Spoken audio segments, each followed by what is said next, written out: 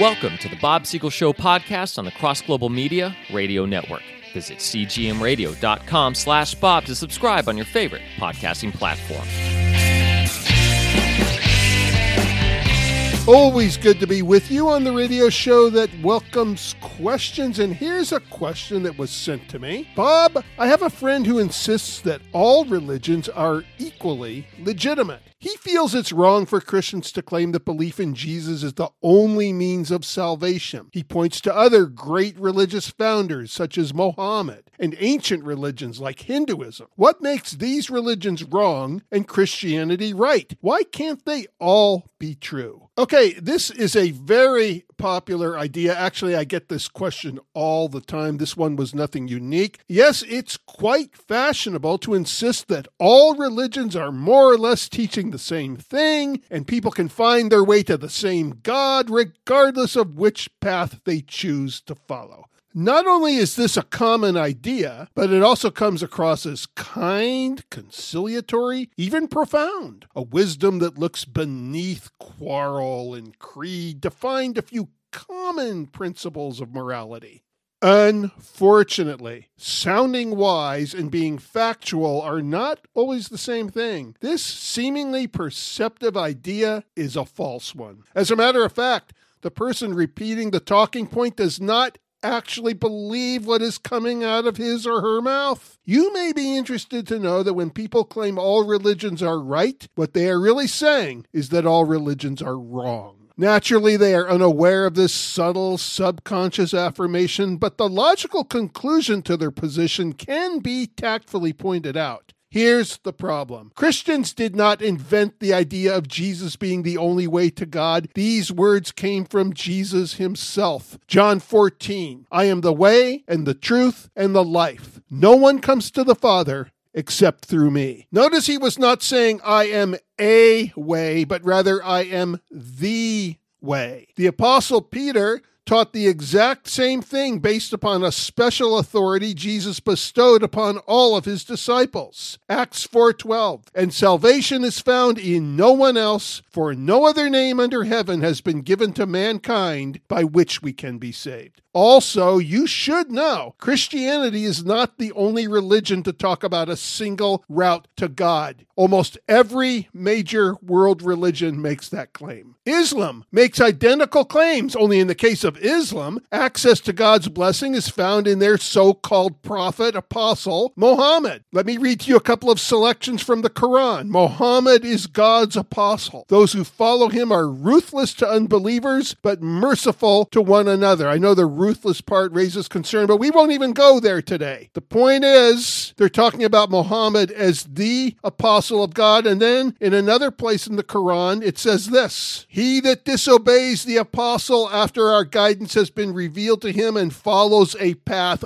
other than the faithful shall be given what he has chosen. We will consign him to hell, a dismal end. Understand that? Is that clear? If you do not accept Muhammad as the apostle prophet of God, you are going to hell. Neither Jesus nor Muhammad portrayed themselves as alternative paths. Both claim to be the only way to God, yet their concepts of God and their paths to heaven have absolutely nothing in common. Meanwhile, there are many other major world religions which profess an enlightened truth from above. Let's look at just one more for the point of this discussion, Hinduism. Hindus use the word God, but their concept of deity with the title Brahman is pantheistic. In other words, Brahman and the universe are one and the same. God is not a creator who brought life into being and who holds us accountable. Instead, God is merely another word for existence. The Christian and the Hindu could not possibly have a more opposite view of God. Christians say God made the tree. Hindus say God is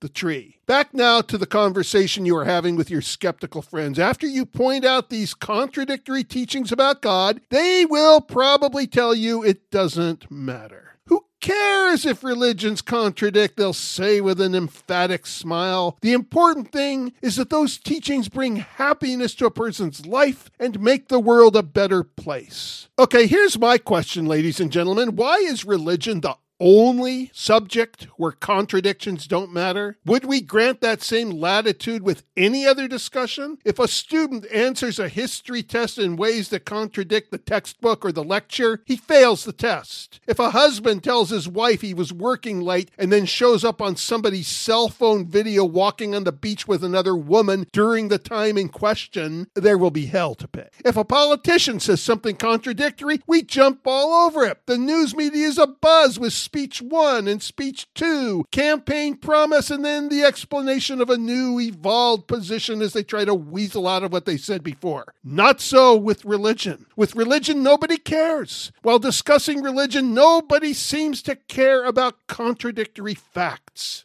And there's a reason for this. The underlying assumption going into such dialogues is that religion doesn't really have anything to do with truth anyway. It's only a man-made belief system created to give us a more comforting approach to life. Religion, in most people's minds, is nothing more than a fantasy. Telling someone to choose Christianity over Hinduism or Islam is like arguing over the novels of C.S. Lewis as opposed to the stories of the Brothers Grimm. They're both fantasies. So what difference does it make? Just pick the one you like. Now, that would make a lot of sense if religions actually were mere fantasies. If they are only fantasies, of course, it doesn't matter which one you follow. You see, sometimes given a certain assumption, a natural conclusion will follow. Only one problem. People are failing to challenge the assumption in the first place. Jesus did not claim to be teaching fantasy or a personal belief to get us through the rough spots of life. Neither did Muhammad. Neither do any other popular religious figures. They claim revelation and enlightenment from above, and yet this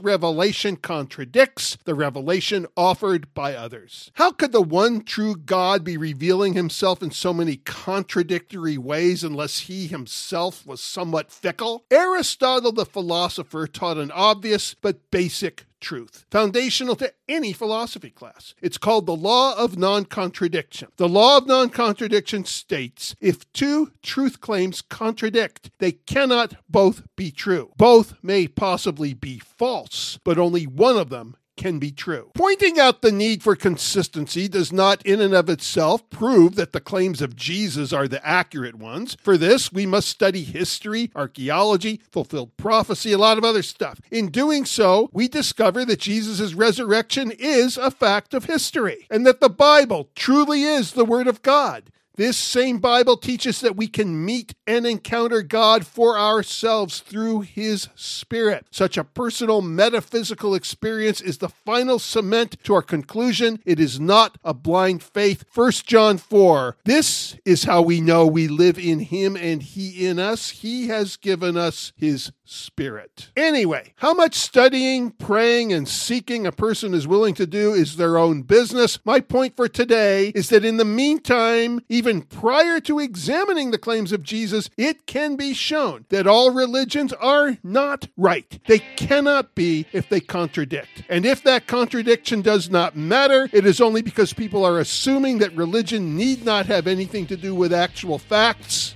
But it does, because that's what religions themselves claim. This is Bob Siegel making the obvious obvious. The Bob Siegel Show podcast is a production of Bob Siegel and Cross Global Media.